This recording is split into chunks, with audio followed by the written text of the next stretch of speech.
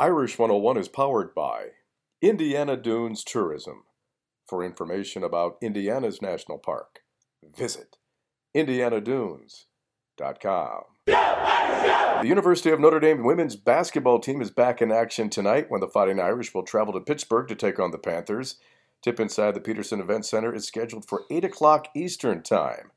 And in football recruiting news, Denison, Texas high school four-star running back Jadarian Price has committed to the Fighting Irish. Price is a top 247 prospect for the class of 2022. That's your Notre Dame update, powered by Indiana Dunes Tourism, on the web at indianadunes.com. I'm Len Clark, and this is Irish 101.